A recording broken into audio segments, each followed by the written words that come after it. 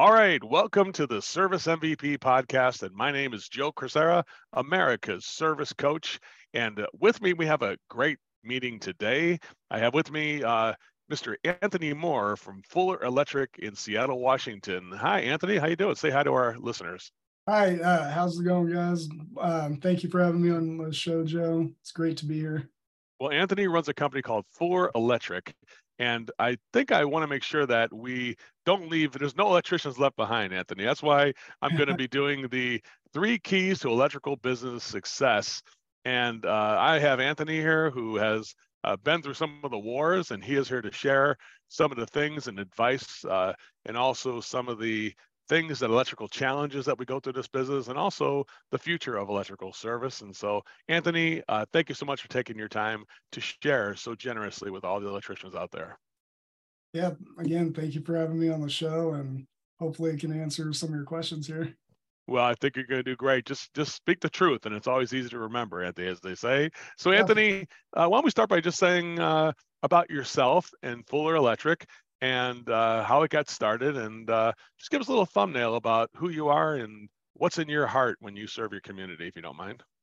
Yeah, my getting into electrical contracting business was 100% by accident. I've always had a knack for business-minded things. I started a few businesses even in high school selling supplements and stuff on the internet before that was even a thing. And I just knew like I had to do something with business. So I went after graduating high school, went to college and studied nothing but business classes. I knew that, and after a couple of years, I ran out of money. And so that's why I was focusing on the business classes because I figured I'd soak up as much as I could. And when I came back home with my tail between my legs, my dad gave me 30 days to figure it out. He wasn't going to let me live at home. So he gave me an option of joining the military or getting into the trades.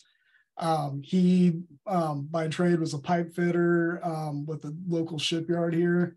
And that was his one piece of advice is don't be a plumber. But, and so just went around the local trade unions in our area to see who was hiring and came across electrical. It seemed like it was something that was interesting and got myself into the apprenticeship back in 2004 and worked my way through that. I graduated, got my licensing, and right as I was about to finish getting my licensing, I came on board with Fuller Electric. The husband and wife owner at the time brought me on, teaching me estimating. I was kind of moonlighting for them, working the day for another contractor in the area, and they brought me in under the wing to kind of teach me the ins and outs of the business. So after I landed our first job with them, that was about the time when I was like, they just said, come on board. Yeah, we eat what we kill here. And so took it on from an estimator to a project manager. And fast forward to now, the husband and wife, they wanted to retire and get out of the business. And so just kind of talking things over with my wife, she has a knack for business as well. And looking at things, she said, hey, I think we can take what they've built since 1990 and run with it and build upon their good name and reputation. And so back in 21, we decided to buy the company. So Amanda, she's our president and owner, and I'm still our operations director, which just means I wear lots of hats, including the janitor hats from time to time. So. Well, it sounds like a familiar story. I would like to give Amanda more special credit for being a great leader and keeping the team on track. I mean, it's no small challenge. Maybe that is one of the challenges you want to talk about a little bit later here. But Anthony, going through every phase of the business, from an apprentice to an estimator to just getting involved with every part of it, even answering the phones and things like that. If you had an electrical contractor starting out, what is one piece of advice you would give a person just starting out in this business? Because a lot of electricians probably get that entrepreneurial seizure, I call it, and they want to go into business. What is something that you would give them advice about when you're getting started, if you don't mind? Yeah, I mean, there's a lot of the basics like doing your due diligence, making sure you figure out what all your local laws and licensing and insurance and bonding, if your state requires that. There's a lot of technical nuance for the electrical contracting business in a lot of states. I know some states you might not need a license, or they make that bar pretty low, but just doing your own due diligence with that. But what I think one of the most overlooked secrets for people starting out is really leveraging their vendor relationships. So when you're just getting started out, you don't have any credit, no one knows you a lot of the times, and just like really work in that relationship, because you can not only get better pricing sometimes, but where a lot of the suppliers, at least in our area, shine is in delivery and logistics. Like that's what they're experts in, is making sure you get the right products and making sure they stock it and everything. And some of the better ones in our area do what's called, we call it VMI, so vendor managed inventory. Mm-hmm. So that helps with your cash flow too. So you're not paying for product up front, and you're able to pay for it as you consume material, which that's a huge game changer, having someone else manage that. And especially we're a small business. We got a head count of 10 here. Mm-hmm. And it's one of those things where you can offload some of these specialties to other people that like, that's what they do. It's one of those force multipliers for you. Yeah, that can take a big bite out of your hide. The inventory management, it could take 2 full-time employees. And I agree with you. It takes, I think we have to look at it like, who can I take from vendor to partner? And certainly I say the same thing about service MVP. I don't want to be looked at as just a vendor. I want to be looked at as a partner in the business. And yeah. I always say, I feel like I want you to feel like I have an office there. I just don't have real estate. Make sense? Yeah. If I could share a quick story, like prior owners, I remember, we'd scrutinize material pricing, and it's like, oh, this guy, we could save 20 cents here and $1 a box here and this and that. But then the service is horrible, and like they might send out the wrong product, or they might send it late or whatever, not really what you need. And it's like, is it really worth the time monkeying around trying to save a few cents if you're dealing with someone who provides high quality service, gets you what you need, and hits all the other markers there? And so that was one of the things that we learned, is sometimes it's not 100% about the price. Usually it's not about the price. It's about the service you get behind what you're buying.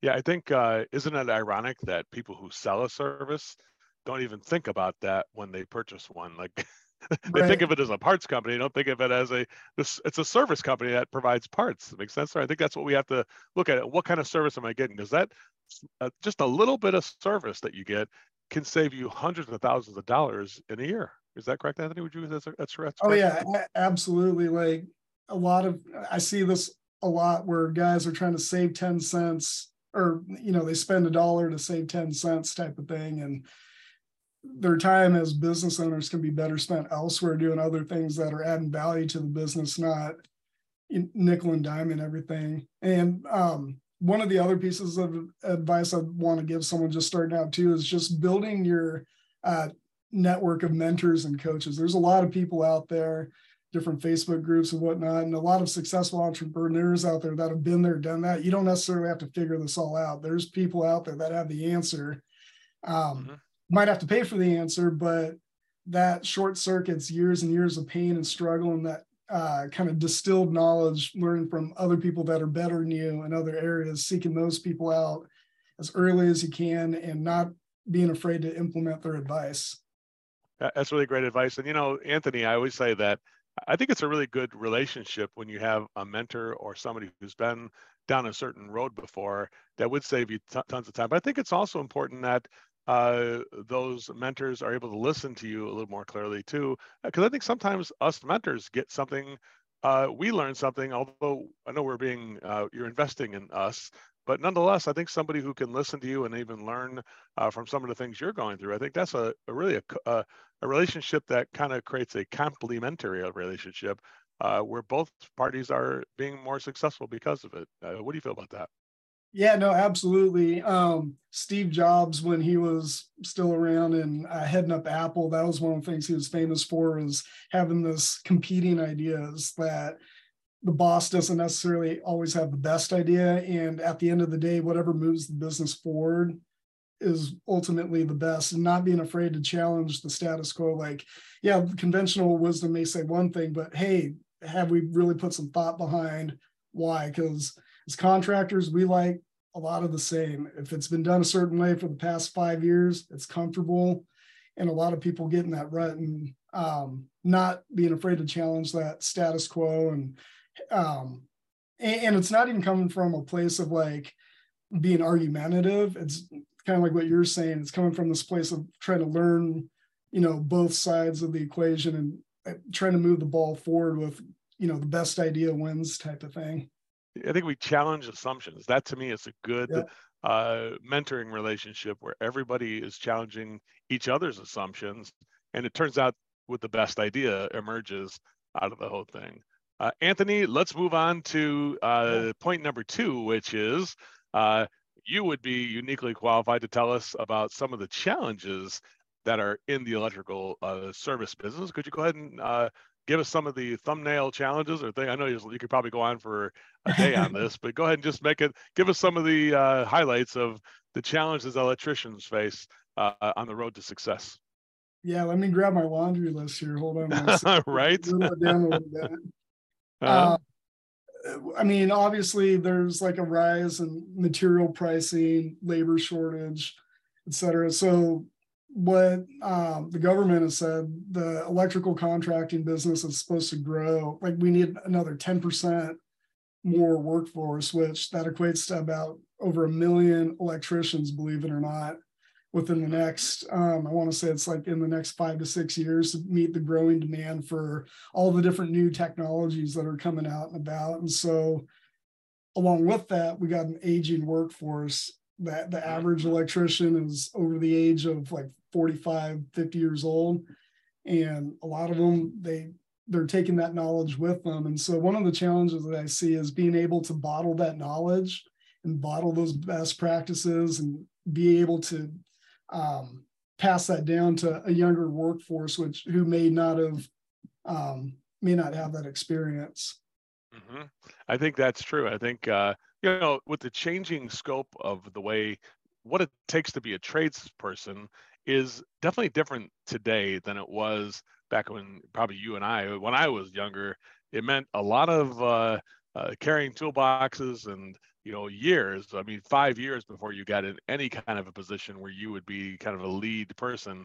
But I think today I see the challenges because of that labor shortage is to how do you fast forward the experience of somebody but still maintain that quality? I mean, could you speak on that a little bit? Because electricians are famous for being meticulous tradesmen who want to get everything perfect. Is that perfectionist in a way? Does that am I summing that up? And there could be a challenge with that. Trying to be perfect is definitely a nice idea, but sometimes we're only human. We can all fall short. Tell us about a little bit about the striving for perfection on electrical service people's part, and how you can bridge that gap between 1 million people needed and getting people more rapidly going the right way. Tell us about that a little bit. Honestly, like I think the only way that we'd be able to meet that demand is by training from within. There's not enough electricians out there to make more electricians. So leaning on people outside of the industry and their expertise and figuring out ways to short circuit that path for learning and training, that's kind of key. But, and to your point, you're right. Electricians, a lot of the good tradesmen, they tend to be perfectionists. And just as a general statement on a side note to that is a lot of them don't like to read directions. This is what they've been shown. This is how their journeyman taught them how to do something. And a lot of times the instructions get thrown out the door. And so, and sometimes that will lead to like rushed installations. And so what I tell folks is, you know, that stack of papers inside of the electrical panel that you just tossed or whatever the new thing that they're putting in is. And yeah, like those instructions matter and those little details matter, because just because you've installed a product 1,000 times doesn't mean, you know, like the new product that's come out. You might be better than most at it, but just being open to additional instruction but yeah, to your earlier point, as far as meeting that rising demand, I think the contractors that are focusing on training,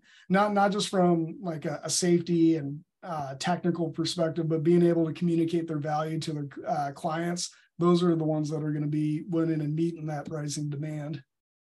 Yeah, and then I think diversity. I mean, I just put this out there, but I think electrical professionals. I think there was a certain prototype, and I think that's I think it's one of the opportunities. There's challenges, but there's also the opportunity because there's a ton of people who could qualify to be an electrical professional because it is a lot more of using the brain. I'm not saying that being a plumber isn't using a brain or HVAC tech, but definitely, I think there's a lot of between the tools that are available to people. It's not a lot of heavy lifting. Let's put it that way. It's more of a thinking man's job, or thinking person's job, I should say, to be more diverse. But I think that's the opportunity I see is the diversity. What do you think about that? Yeah, no, absolutely. That was one of the things that, again, I didn't have a construction background at all and just kind of happened into electrical work and working on new construction jobs around other trades, seeing that, yeah, no, electrical is more for those who have good critical thinking skills that are able to solve problems. That's kind of the skill set that people who are getting into electrical, that's where they flourish. So Yeah, people who don't get frustrated with problems, they get turned on by solving problems. That's really the kind of person who works best in this business I've seen. they actually did a study, several studies for high school students coming up and graduating, that only about, it's like 15% are interested in construction and the trades, and the remainder of them, the majority, 75-80% plus, are looking more into like the technology sector. And that's one of those misconceptions with electrical, is like it's closer to a tech job than you would expect, like at face value. And to your point of like being able to use those critical thinking skills, solving problems and coming up with solutions. Well, you brought up the next subject, the final subject here. Thank you for you great transition, which is the future. Tell us a little bit what you see. I know you're not a futurist per se, or nobody can predict the future, but go ahead and tell us about what you think are some of the opportunities that exist for the future of electrical service professionals, if you don't mind. Yeah, my crystal ball only goes to this Friday, so I'll take my stab at that one. Um, there's a huge opportunity just in an industry shift to clean technology. So solar systems, electrical vehicle chargers. They're anticipating, more EV chargers being installed than any other type of electrical project that you can think of. And then also the underlying distribution for that. So this gets even beyond an electrician. This gets into like the people that take care of the power lines, linemen and stuff, to be able to support all that infrastructure. So the government's already made it clear that's one of their priorities, is to electrify America with electrical vehicles. So that's one of those low-hanging fruits and a huge opportunity for people coming out and what's going to be coming out in the years to come. I'd say like smart lighting systems, people are wanting the connected home. So everything, and that caters to like people's convenience. They just want their home to work for them, whether that's lighting, heating, cooling, and stuff like that. They're actually making electrical panels now that are smart enough that do the troubleshooting for you almost, and being able to balance loads of, okay, I'm charging power during the day, I'm going to hold on to that when I need to charge my vehicle at night, sort of thing. So there's a lot of technology that's being built out, again, like more or less for the electrical vehicle industry. Yeah, power storage systems that'll be on demand storage, storing it up when you are not using it at peak, and then using the storage power. I mean, I can see that. That's the thing about it, right? It seems like it's a complex subject, because I can see that. I think in the future, I do see us consuming more electrical solutions on everything. Yeah. However, I do feel those solutions are more efficient. So we don't necessarily, although we do need the distribution of power to different things, and it's going to create more opportunities there. I also see that the efficiency of that power, especially in places like Seattle or Los Angeles or any big city, to make sure that we don't have to use the city's power and we can kind of generate some of our own power. I think that's one of the things that kind of is one of those things that create opportunity on one end and also create consumer benefits on the other by being able to save that money. Make sense? What do you think of that? Yeah, absolutely. It's one of those things where it'll be more cost effective for folks to be able to generate their own power, store it for themselves, use it when they need it, than the large power companies out there stringing more distribution lines or trying to create more capacity to, like with coal or water or wind farms. It'll be more cost efficient for people to do it in their local communities. Well, one thing I know for sure is that if there is going to be future opportunities to find solutions that the average electrician wouldn't see, I do know that Fuller Electric is definitely there to look into those and to dive in to research those. Anthony, how much time do you put into trying to find new opportunities for Fuller for the customers of Fuller Electric? How much time do you put into that? Some people like working on cars, some people keep up with sports. Like I said in the beginning, is I really love technology, and that's been kind of like my side passion to electrical contracting. If I was an electrician, I probably would be a programmer. And as far as like the amount of time, anytime that I'm not at work, I'm on the internet, blogs, Facebook groups. There's a lot of different trade magazines out there and books, just consuming everything that I can to figure out, what's next. Because at least how we've always operated, we've always been on the leading edge of things. Like, it's rarely I'll be last to know if there's an emerging technology coming out. So that's one of the things that I pride myself on, is being able to stay at the forefront of things. Yeah, I think that does create that, because really that's what is this to me, one of the secrets of electrical business success is mastering solutions that the average electrician or average person wouldn't think that electrical contractors or electrical professionals would do. They're like surprising people with solutions that they just didn't think. Like they just thought you guys put wires together. They didn't realize that you could make the home more modern and livable and actually protect the safety and health of the occupants of the home. Make sense? Yeah, absolutely. We get that a lot from customers, where we'll go through a solution and they're like, you can do that? Well, yeah. I mean, the average homeowner doesn't have an electrician in their home but like once every 7 years type of thing. And so for them to put the burden on them to know, the latest emerging trends and whatnot, that's not really their wheelhouse. They're worried about, going to work, putting food on the table for their kids, stuff like that. So it really gives an opportunity for the better electrical contractors out there to shine, to, stay on the forefront so you can educate your customer and bring those solutions to them. Well, all I can say is this, Anthony. In my time with you for the over a year now, we've been working together, and everybody I've seen from Full Electric, all the way from the office staff to you as an owner, to Ted and Jake and the guys, Joe, the guys in the field who are in this company, I do see something that in their heart, it's something about the culture of Fuller Electric, which is that in everybody's heart, it seems like they want the customer to be cared for. They want the customer to feel respected, and they want the customer to feel supported. Am I on the right track there, Anthony? That's what I'm seeing when I see Fuller Electric. Am I on the right track?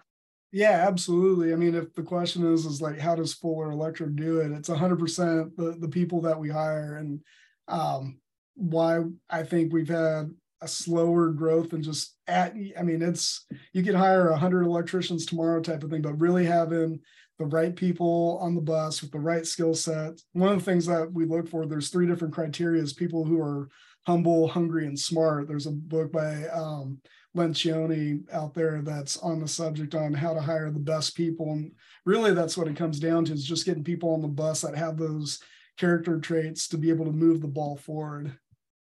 Well, Anthony, again, whenever I have a great time like this, The time always comes. They say a great meeting Yeah. ends on time, but unfortunately, I've gone a little overtime with you here. But I tell you what, I could probably go on for another hour. But let's leave people wanting more. Anthony, thank you so much again for sharing that insight. And I know there's a lot of electrical professionals who need to hear this and are very heartened that you are speaking to the trades and in your heart trying to help them as well. Yeah, I appreciate it. Thank you for giving me the mic and letting me share my thoughts there. And thank you for having me on the show.